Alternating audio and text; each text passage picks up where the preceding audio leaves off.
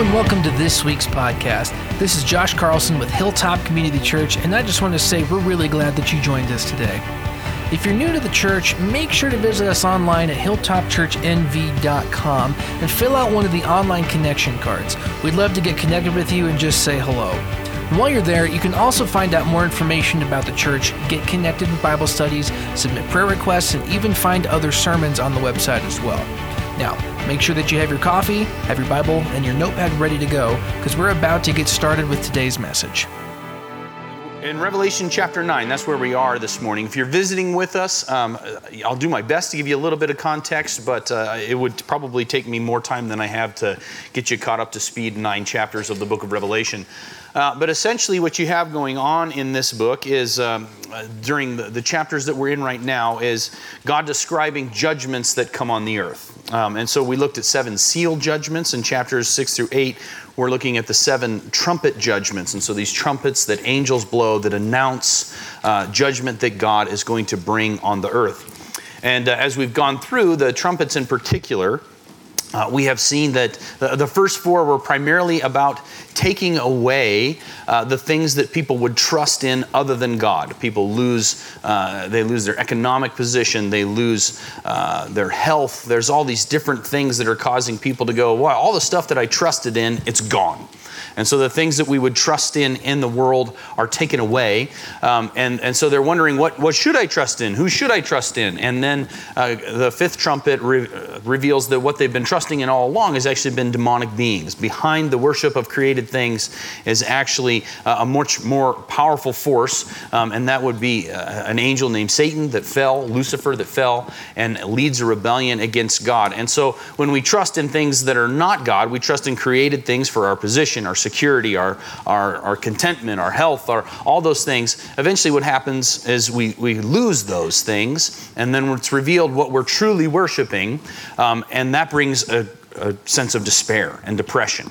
And so that kind of sums up the first 5 trumpets. The 6th one, what happens is now that these demonic beings are sort of in charge of humanity, war on a scale that has not been seen is going to happen. And so when we trust in something other than God, eventually that thing gets stripped away from us. When those things are stripped away from us, we realize what we've truly been worshiping, something that can't deliver life. And then out of a sense of despair, wars and different things break out. And that's kind of the pattern that you see. In your handout, you have 3 series of judgments shown there. And so you have the 7 seal judgments, the 7 trumpet judgments, and the 7 bowls.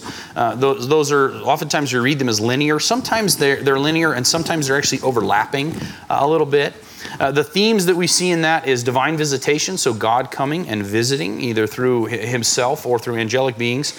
Righteous judgment. And then, again, I just mentioned, there's economic ruin, famine, plague, and war as we go through these. Loss of security in created things, that resulting in demonic oppression. And then we're going to see in this passage, unrepentant hearts from the unbelieving. Even though it's revealed what people have put their trust in and that it can't bring life, they still won't trust God. And so that's something that we have to recognize in ourselves, that maybe this is something we need to deal with, something about within ourselves where we've put more trust in the things around us than we have in God, the consequences that could follow, and our need to change our minds and think differently about who God is. The other thing that we see throughout these chapters is the worship and thankfulness from the believing. And so those who have trusted God, they're thankful to God for justice. They're thankful to God for forgiveness. And so those are different themes that we see throughout this. You kind of had 3 series of judgments there. You kind of have the seals, the trumpets, the bowls. Those actually result in another series of judgment. Babylon, a representation for the world and its system being judged, Jesus' rule on earth, and then Satan and his followers judged. And then the final judgment is actually the complete separation of evil and sin with righteousness and holiness. Those things will no longer commingle. Those commingle on the earth right now. But in the end times, God's going to separate those things. When the new heavens and the new earth takes place, evil and sin and death will be taken away into one place. It's described as the lake of fire in the scriptures. And then God and holiness and righteousness and justice are in another place. Right now we experience both of those on earth. When God brings about the new heavens and the new earth, they're completely separated from each other. And so that's something that we see at the end of the book. One of the things when we go into a passage like this is we want to be able to understand God's character, right? That's actually one of the major things that we do when we go to the scriptures. Who is God? What's he like? Can I trust him? Is he worthy to be trusted? And so in your handout there, Exodus 34 verses 6 and 7, it says the Lord, and anytime you see L-O-R-D, all caps like that, in the Old Testament, it's God's Old Testament name. Depending upon how you say it, they actually remove the vowels from it in the text as a way of respecting God's name. So it's either Jehovah or Yahweh. When God gave Moses that name, Moses said, "Who should I say is sending me?" And he said, "Tell them I am that I am." And so you could say the great I am. Okay? So the Lord, the great I am, passed in front of Moses and proclaimed, "The Lord, the great I am, the Lord, the one who is uncreated, he is compassionate and gracious God, slow to anger and abounding in faithful love and truth, maintaining faithful love to 1,000 generations, forgiving iniquity, rebellion, and sin. But he will not leave the guilty unpunished, bringing the consequences of their father's iniquity on the children and grandchildren to the third and fourth generation." In some ways, that's a very reassuring passage. In some ways, it's a very difficult one. We learn that God is compassionate. He's understanding. He cares. And he wants to change our situation. He's gracious. And he doesn't require us to change our situation, but instead he gives us everything that we need to be saved. He's abounding in faithful love and truth. He wants us to know what it is to truly be cared for and truly be loved by him, and also to have the truth, to know what is right and to know what is wrong. It says that he's forgiving. He's willing to say you've wronged him, but he will forgive you. That's a part of his graciousness as well. And then we have three words that describe sin there. You have iniquity, rebellion, and sin. And iniquity has the idea of being bent or crooked.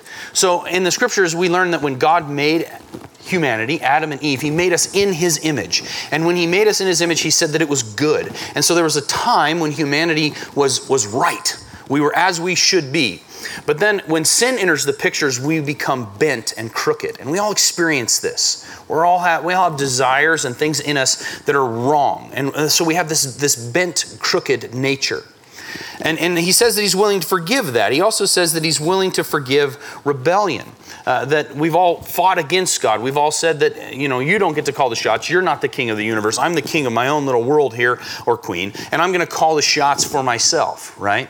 And so he's willing to forgive that rebellion, and then he's also willing to forgive sin. And those are the things that we do that harm God. We take actions that actually hurt God and his heart, and then we also take actions that hurt each other. And he says that he's willing to forgive those. But he will not leave the guilty unpunished. So those who do not receive his forgiveness, those who reject his forgiveness, those who would fight back against his forgiveness and say they have no need of it, he says he's not going to leave the guilty unpunished. And as we go through these judgments within the book of Revelation, what we're going to see is that God's character is consistent, right? He said all along that there is an avenue of forgiveness. In the Old Testament, it was a sacrificial system that pointed forward to Christ and his death on the cross. And so now we look back to the cross and we say that through Jesus' sacrifice on our behalf, we can be forgiven of our iniquity, our brokenness. You know that when Jesus rose from the dead, he actually did so to make us whole again. So if you're in Christ, you're not broken. You still have sin in your flesh and you still have the draw towards sin. But if you're in Christ, you're not bent, you're not broken. That's taken away and you're made new. You're made whole again. Okay? And so he forgives that and he actually replaces the brokenness that we once experienced with his own character, his own nature. When Jesus died on the cross, he died between two rebels. He died between two insurrectionists to Rome. He actually died, that was the charge that stuck. He was an insurrectionist against Rome. So Jesus died as a rebel. He died in our place and for our rebellion against God. And then he died in our place and for our individual sins that we've done against each other, harming each other, and things that we've done against God. And that's the gospel. That's his graciousness, that he says, I'm going to take away your bent and broken nature nature, the old ways that you had. I'm going to replace them with his own son's nature, with Jesus's way of life. And then he's going to forgive us of our rebellion. We're no longer rebels against God, but we're actually brought in as co-heirs and children of God. And then he deals with all of the individual acts that we've done that have harmed others and him. The gospel deals with all of those things. And at the same time, not everyone accepts the gospel. There are those who reject Christ, and he says that the guilty will not go unpunished. And essentially that's what we see in these judgments within the book of Revelation, is God's punishment of sin on the earth. So let me pray with you and we'll look at this sixth trumpet. Father God, we thank you that you are compassionate, that you understand our brokenness, that you want to fix it, that you're gracious and you don't call us to make ourselves right, but instead you substitute your Son on our behalf so that we can be made right through his action, through his character. I thank you that you're slow to anger and you don't act against us quickly, but instead you give many, many opportunities to repent. You have faithful love and truth, and you long for us to be cared for as we embrace you and we experience the guidance that only you can offer in truth. You're forgiving, and you've taken away all of the wrong that is within me, all of that was wrong in my approach towards you, and all the wrong that I've done towards others. You've forgiven all of that. And so I thank you for that good news, that gospel, the gospel of peace that we have in you. And we pray this in Jesus' name. Amen. So verse 13 there of Revelation chapter 9, this being the sixth trumpet. It says, the sixth angel blew his trumpet. From the four horns of the golden altar that is before God, I heard a voice say to the sixth angel who had the trumpet, release the four angels bound at the great river Euphrates. So the four angels who were prepared for the hour, day, month, and year were released to kill a third of the human race. This sounds like a pretty serious judgment. This sixth trumpet, it sounded after a voice from the altar that is before God calls out. We've seen this altar show up a couple of times. If you're not familiar with the tabernacle or temple in the Old Testament, there was an altar that they performed sacrifices on, and on the four corners of it, there were horns. Those horns represented God's wrath, and they would take the blood and they would put it on the horns, and it was a representation of God's wrath being satisfied, justice being procured through the loss of that life of the animal. We now look at that and we say it wasn't about the blood of bulls or goats, but it's actually the blood of Christ that's been put on the four horns of the altar that is within heaven that forgives us of our sin and takes away the wrath of God so that we will no longer experience that when we trust Jesus. We know from chapter 6 of Revelation that there are voices under the altar, and those represented tribulation martyrs, those who give their lives during the time of the tribulation. This voice comes from before the altar, and it's probably that of like the imagery of a priest being before the altar, and so we could probably sub in Jesus here. It's not specifically saying that, but it's plausible that Jesus' voice is the one that calls out to these angels and tells them to act. And what this trumpet does is it releases four angels held at the Euphrates River. Now this is one where if you don't know the scriptures or maybe the Middle East, the Euphrates River is a very important landmarker within that area. And so during the time of the Roman Empire, it marked the boundary of the Roman Empire. The other side of the river would have been where the Parthian, we would understand it maybe as the Arab Empire started. Okay? And so you had that being a dividing mark. It was also the edge of the promised land. When God made a promise to Abraham in Genesis chapter 15, he told them that the land that his ancestors would inherit would be all the way to the Euphrates River. And so it's a marker of the edge of the promised land. And so from the other side and from this area, there's these angels that are released. And we know that angels are not bound, so these would be better understood as demonic beings. And God has set forward a time, a very specific time, an hour, day, month, and year. God has foreordained when this is going to happen, when this large battle will then take place following the release of these demonic beings. And so there's this military force on an unprecedented scale that's going to get released. We're going to see that in the next verse. The timing of the release, again, is foreordained by God. It brings death to a third of the population of the earth via war. And the Jewish reader, or maybe somebody familiar with the Old Testament, they would have remembered when Jerusalem was judged, when God used Babylon to judge Jerusalem in Ezekiel chapter 5. He said that a third of the population would die by famine and plague, a third would die by the sword, and a third would be carried into captivity. And so there's kind of a reminder of this is consistent with the way that God has judged in the past. But this isn't just a city or a nation of Jerusalem, but instead this is a worldwide thing that's taking place. In verse 16, it says that the number of the mounted troops was 200 million. I heard their number. The size of this force is definitely debated. And so in the Greek, it actually just says myrias, or a myriad of myriads. Okay, so 10,000 times 10,000, and then they actually duplicate that. You get 200 million. And so that's kind of how they land on that number, 200 million. And so if this term refers to a literal number, the size of this army, it describes an unbelievably big military force. I did a little bit of digging. The largest military in the world right now is about 2 million people in China. If you add up the top 10 militaries in the world right now, it's about 9.6 million troops. So this is talking about something that is 20 times bigger than the top 10 militaries in the world right now. So if it's a literal number, it's unbelievably big. Another approach to understand what's being said here is, instead of viewing it as a literal number, is to look at other places in Scripture where a word is used back to back, like myrias. One of those places, and if you don't know this verse, great verse to know, Isaiah 26:3, it says, "You keep the mind that is dependent on you in perfect peace, for it is trusting in you." And that translation, we get perfect peace. In the Hebrew, it's shalom, shalom. And so it's like the idea of peace squared. And when we hear the word peace, maybe we think one thing. The Jewish mind, when they heard shalom, it meant harmony and unity and peace with God, right? So Isaiah is saying that if you trust him and you have your mind on him, if it's stayed on him, then you're going to experience an unbreakable sense of unity and harmony and peace with God.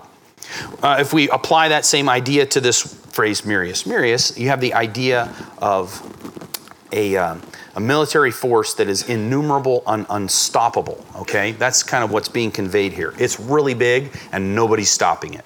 And I think that's probably the best way to understand what he's saying here. This is a military force that is gigantic. It comes from the Euphrates River, and we're going to get into a little bit of what people have then thought with that based upon it coming from that place.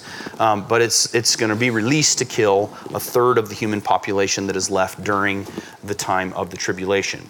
The bowl, or excuse me, not the bowl, but the seal judgments, a quarter of the population of the earth is killed. Under these judgments, a third. And so you have half of the population of the earth dying during this time, if you look at these things literal and future.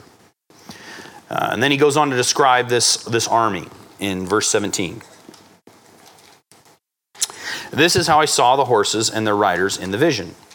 They had breastplates that were fiery red." And then this is the flower. Who knows how to pronounce it? Hyacinth. Yeah, hyacinth blue and sulfur yellow. "The heads of the horses were like the heads of lions, and their mouths came fire, smoke, and sulfur. A third of the human race was killed by these three plagues, by the fire, the smoke, and the sulfur that came from their mouths. For the power of the horses is in their mouths and in their tails, because their tails, which resemble snakes, have heads that inflict injury." Now, you hear that and you go, what on earth is being talked about? And that's what most people do when they read that. And then there's a whole bunch of different viewpoints on what's happening here. Some people read that and to them it sounds like modern warfare. They go, that kind of sounds like maybe a tank or a cannon or something along those lines. Or a lot of people have likened these to helicopters and different things. So maybe it's modern warfare that happens in the future. Others see a literal reference to Roman soldiers sacking Jerusalem in 70 AD. Others see a mounted Parthian or Arab archer representing a large Arab force. Some then go, that's probably the invasion of Constantinople by the Ottoman Empire in about 1000 AD. Still others view these verses as purely symbolic of demonic destructive forces that will take life during the end times. And so you have a whole bunch of different viewpoints on what this might be. I was talking to somebody, they really love Jonathan Edwards, a commentator on the Bible from a couple hundred years ago. He was like certain that this was the Ottoman siege of Constantinople. The postmillennialists, they have a tendency to look at the events that are happening in Revelation as things that took place historically. And so a lot of them would look at this and say that happened in 70 AD. That's talking about the Romans taking Jerusalem in 70 AD. There's the amillennialist view, or a realized millennium, is that we are currently living in the time of the millennium, and these events are cyclical throughout history until Jesus returns. So they might say, maybe it was 70 AD, maybe it was Constantinople, maybe it's something maybe it was World War I, maybe it's representative of all these different things that happened throughout the course of human history. And then the premillennialist view says these are things that are future events that have yet to happen. I was talking to somebody else, so you have postmillennialists, amillennialists, pre. Somebody else was saying, I'm a panmillennialist. I believe that in the end, it'll all pan out. And so it's one of those things where there's so many different views on it. And as we've been going through this, I've been kind of sharing with you some of the different views, but I think it's talking about future events. At the same time, I hold that understanding pretty loosely, and I'm totally okay with God showing me that I'm wrong about it. I think more important than any of those things is what does this mean about how I should live today? If God's judgment of sin is this serious, then how should it change about the way that I'm living today? And I think that's the most important thing for us to gather. If you look at this, a couple other places, Revelation chapter 16 talks about the Euphrates River drying up and this army crossing that river. And then Daniel chapter 11 actually talks about a similar situation where there's an army that crosses and invades. From the Jewish mindset, they're crossing the Euphrates, they're entering the promised land. There's a very Jewish conflict that's coming here. And they're there to kill a third of the earth's population. Verse 20. It says, the rest of the people who were not killed by the plagues did not repent of the works of their hands to stop worshiping demons and idols of gold, silver, bronze, stone, and wood, which cannot see, hear, or walk. They did not repent of their murders, their sorceries, their sexual immorality, or their thefts. And so as you go through this, these judgments, they're shattering and unmistakably from God. And yet people don't repent. And remember, walk through the process of the trumpets with me. The first 4 take away people's security. They lose their economic livelihood. They're not wondering, like you and I as Americans, we wonder what we're going to eat later, not if we'll eat later. These people are wondering where is food coming from? Where is my security? Where is my hope? All the things that we would look at and go, I've got it kind of together. They're going, we got none of it. This what's happening on the earth has stripped all of the things that we would trust away.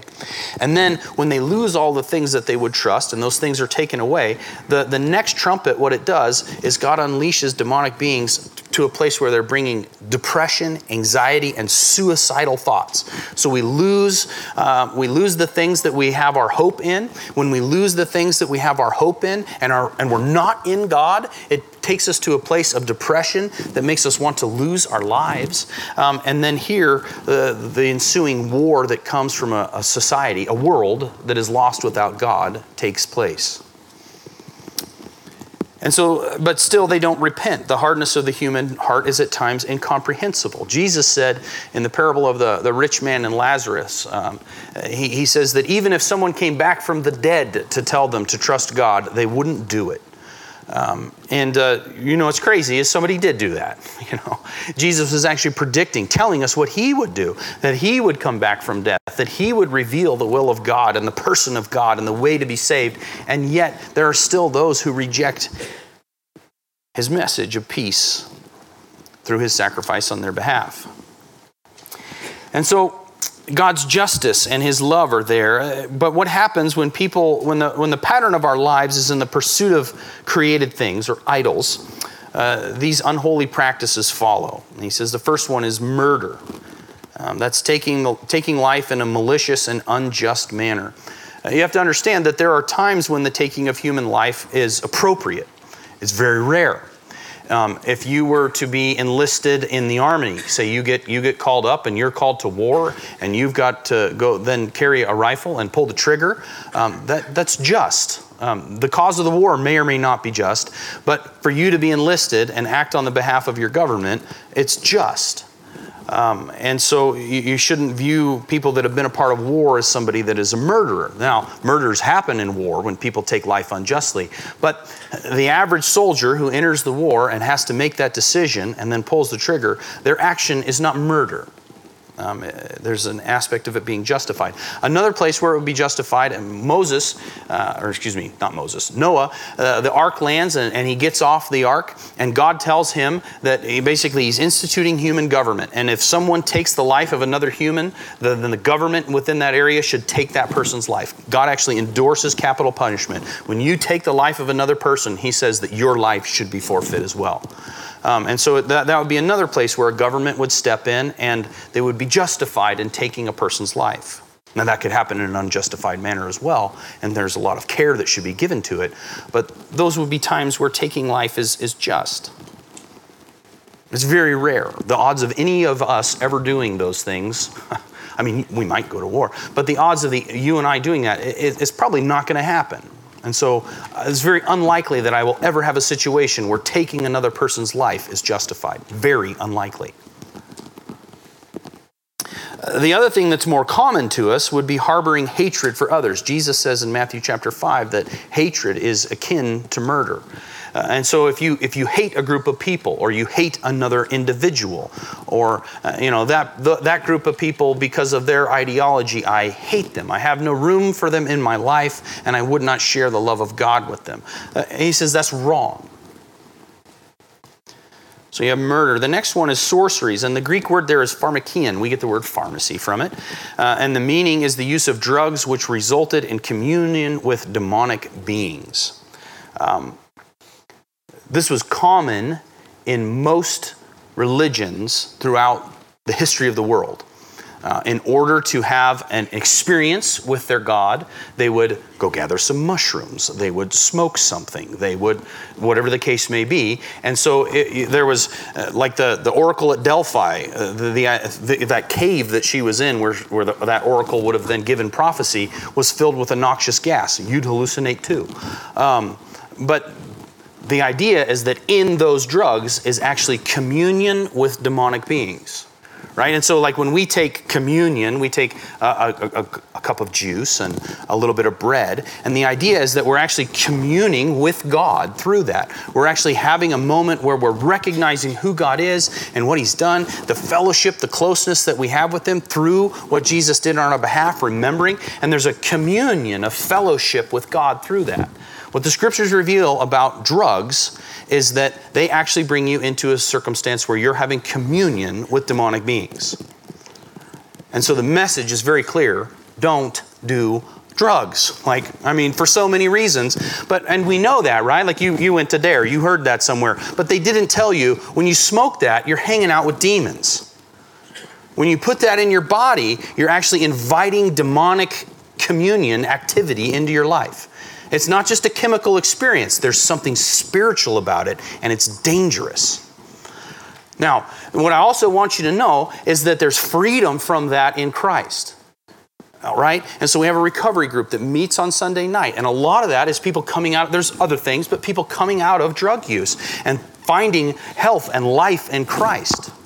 We have counselors on staff who are skilled in this and have done it for many years, helped people come out of that. But you need to understand that when you take the drug, you're not just getting high. You're joining in a sense of communion with demonic beings. Now, if you're in Christ, that demon cannot indwell you. The Spirit of Christ indwells you, and it cannot. But it will oppress you. And so it's a very serious thing to stay away from drugs.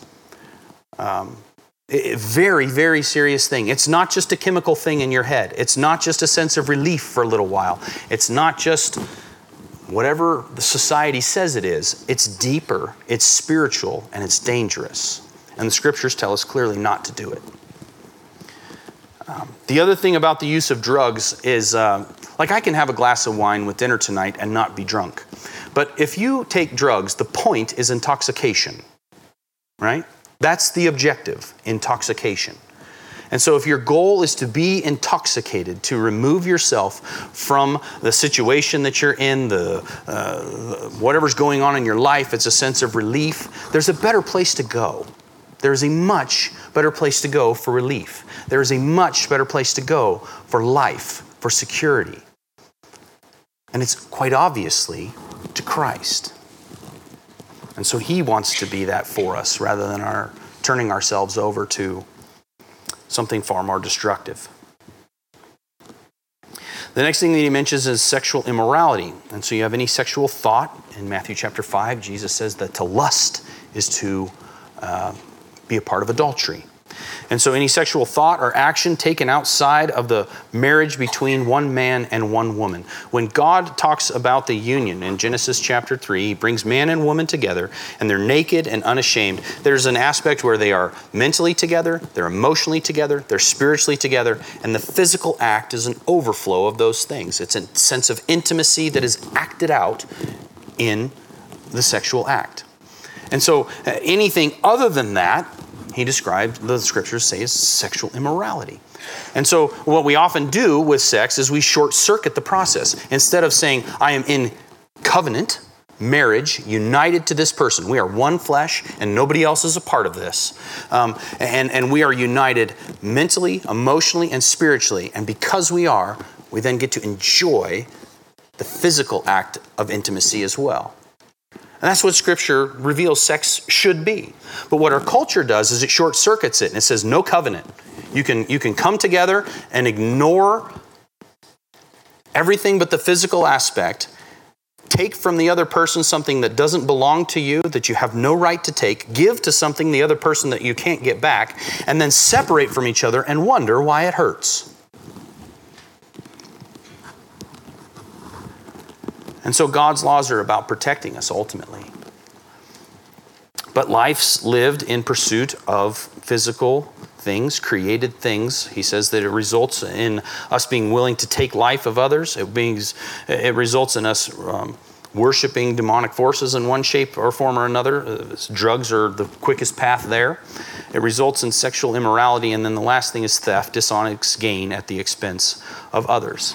And this could be individual or institutional, right? So you could, as an individual, say, I'm willing to take something from you that doesn't belong to me. And I'm willing to exploit maybe something about you so that I can take it from you. Be that something like money or many other things. But then it could also be institutional. There are ways of thoughts and government systems that instead of rewarding those who work with their own hands and then caring for those who can't work with their own hands, it actually takes from those who are working and gives it to those who are capable of working but not. That's problematic. That's theft, right? That would be institutional theft.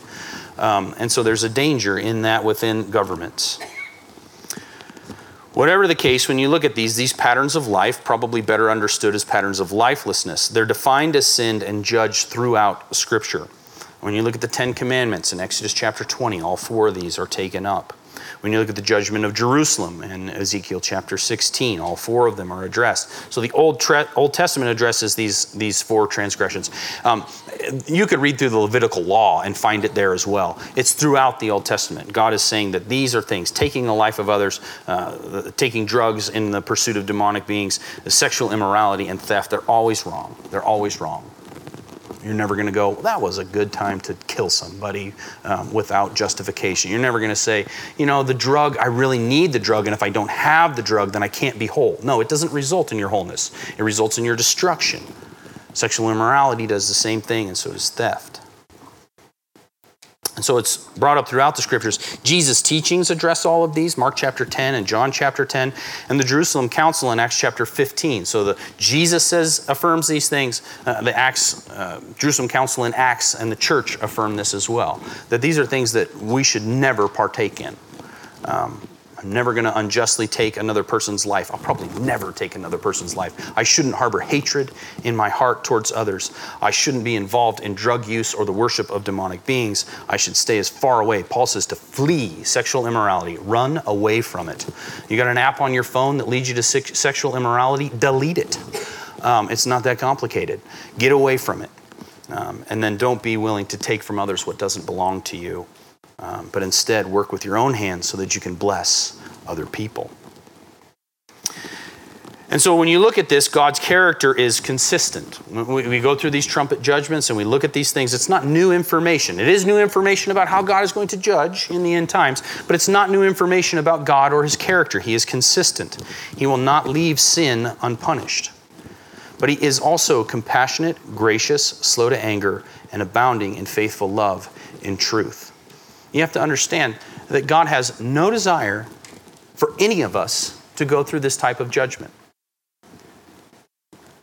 He doesn't want to strip away the things that we would put our hope in. Instead, he wants us to trust him, and then things like material blessings and things that we might put our hope in, we see them as objects that we can steward for the benefit of others. Instead of my hope is in my bank account, no, my hope is in Christ, and my stewardship of my bank account is to make sure you are taken care of, or others. It transforms the way that you look at created things when your mind is on Christ.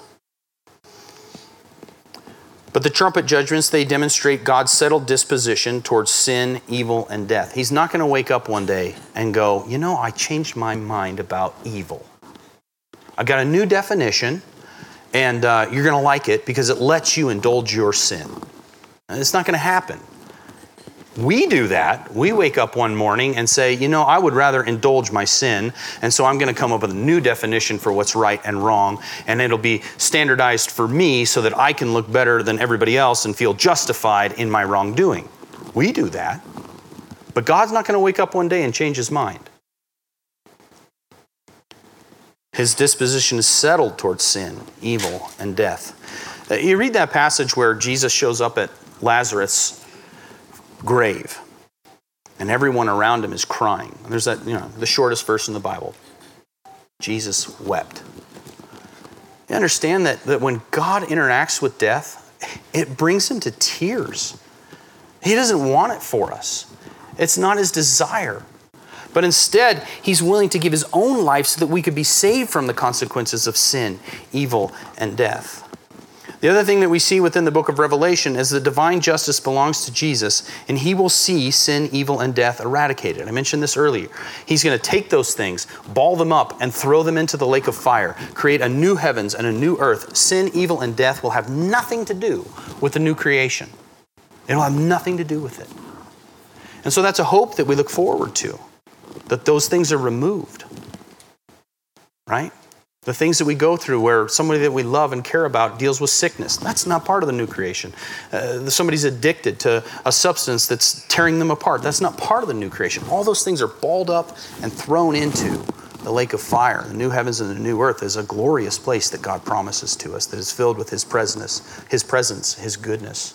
And everything that you want in life will be there. Everything that you should want in life will be there. So we must not forget what Jesus has already done to overcome sin and death as well as defeat evil. His death on the cross has removed all the consequences of our sin. Remember this, we're described as full of iniquity, rebellion, and sin. We are bent and broken. Christ's death, burial, and resurrection makes us whole. New creations. Still have sin in the flesh, still have temptation, but we have a new way of living. We are not who we once were. And if you're not in Christ, I want you to understand, this is what Jesus is offering you. And you know it. You know you're bent. You know you're broken. You wouldn't be here otherwise. You know that there are problems in your life, and you've been seeking out worldly solutions. Jesus is saying, trust me, and I will make you whole again. Believe in his death to take away the consequences of rebellion and sin, and trust in his resurrection to give you the wholeness of life that you're looking for. So his death on the cross has removed all the consequences of sin from our account, and his resurrection has ensured our ongoing transformation from brokenness to wholeness in him. You have to understand that this is what the gospel is. And it's why passages like this, when you see God's judgment and you see what's going to happen to those who place their faith in something other than him, the consistent call is don't be there. Just don't be there. But instead of seeing your life fall apart, instead of being torn apart by spiritual forces, instead of seeing your life come to an end without purpose and the sense of depression, instead of that, will you be made whole by trusting Jesus? Will you recognize your brokenness, your rebellion against God and your sin, and allow Him to totally take those things? Not only does He eradicate them from the new heavens and the new earth, do you understand that He does it from us as well? Like, I have no penalty to pay for sin because Christ paid it for me. I have no penalty to pay. It's gone. The power of sin within me, He's busted that up too. It still resides in my flesh, but His Holy Spirit indwells my spirit. And so when I'm tempted by the impulses of my flesh to live out a desire that goes against God, that would bring sin, that would bring death, that is a desire of evil, I have the power of God within me. So the penalty is taken away, the power is crushed by His Holy Spirit within me, and the presence of sin, we look forward to the complete lack of it in the new heavens and the new earth. Do you know what God is offering you? The penalty's gone, the power is removed, and the very presence of it is promised to be taken away in the future.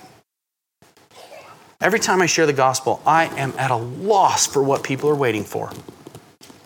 I don't know what you're waiting for. A better offer to come along? Maybe you think that God couldn't be that gracious. I've got to clean myself up. He is. He's that gracious. He really is. He couldn't be that loving to just wipe it all out and not ask me to pay anything. He did. He doesn't ask you to pay a thing, but He does ask us to trust Him, to give our lives to Him, and to allow Him to lead us. Let me pray with you. Father, this morning we're just in awe of who You are.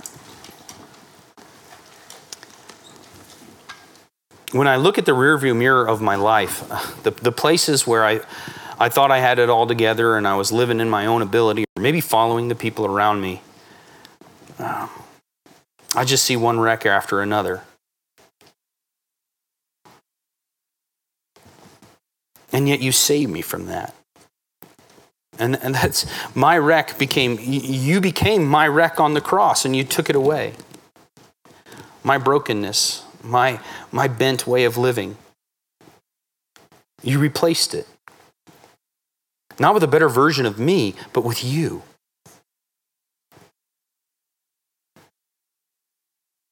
You didn't replace my character with a better version of my character. You replaced my character with Jesus' character. And that's ongoing. And I'm so thankful. I thank You that the penalty of sin is removed. These judgments are something that are not a part of my life. I thank You that the power of sin is something that You've overcome within me, and I don't look to this world around me for life or substance. I thank You for this world. It's beautiful. I want to be a part of redeeming it, but my life is in You. And I look forward to the time when You return. Sin, death, and evil are removed once and for all. We thank You for that glorious gospel. I thank You for the shalom, the peace, the unity, the harmony that we can have with You through what Jesus has done on our behalf. We're going to celebrate that today with a meal and with baptism. We look forward to that time in Jesus' name. Amen. Thanks for tuning in and joining us today.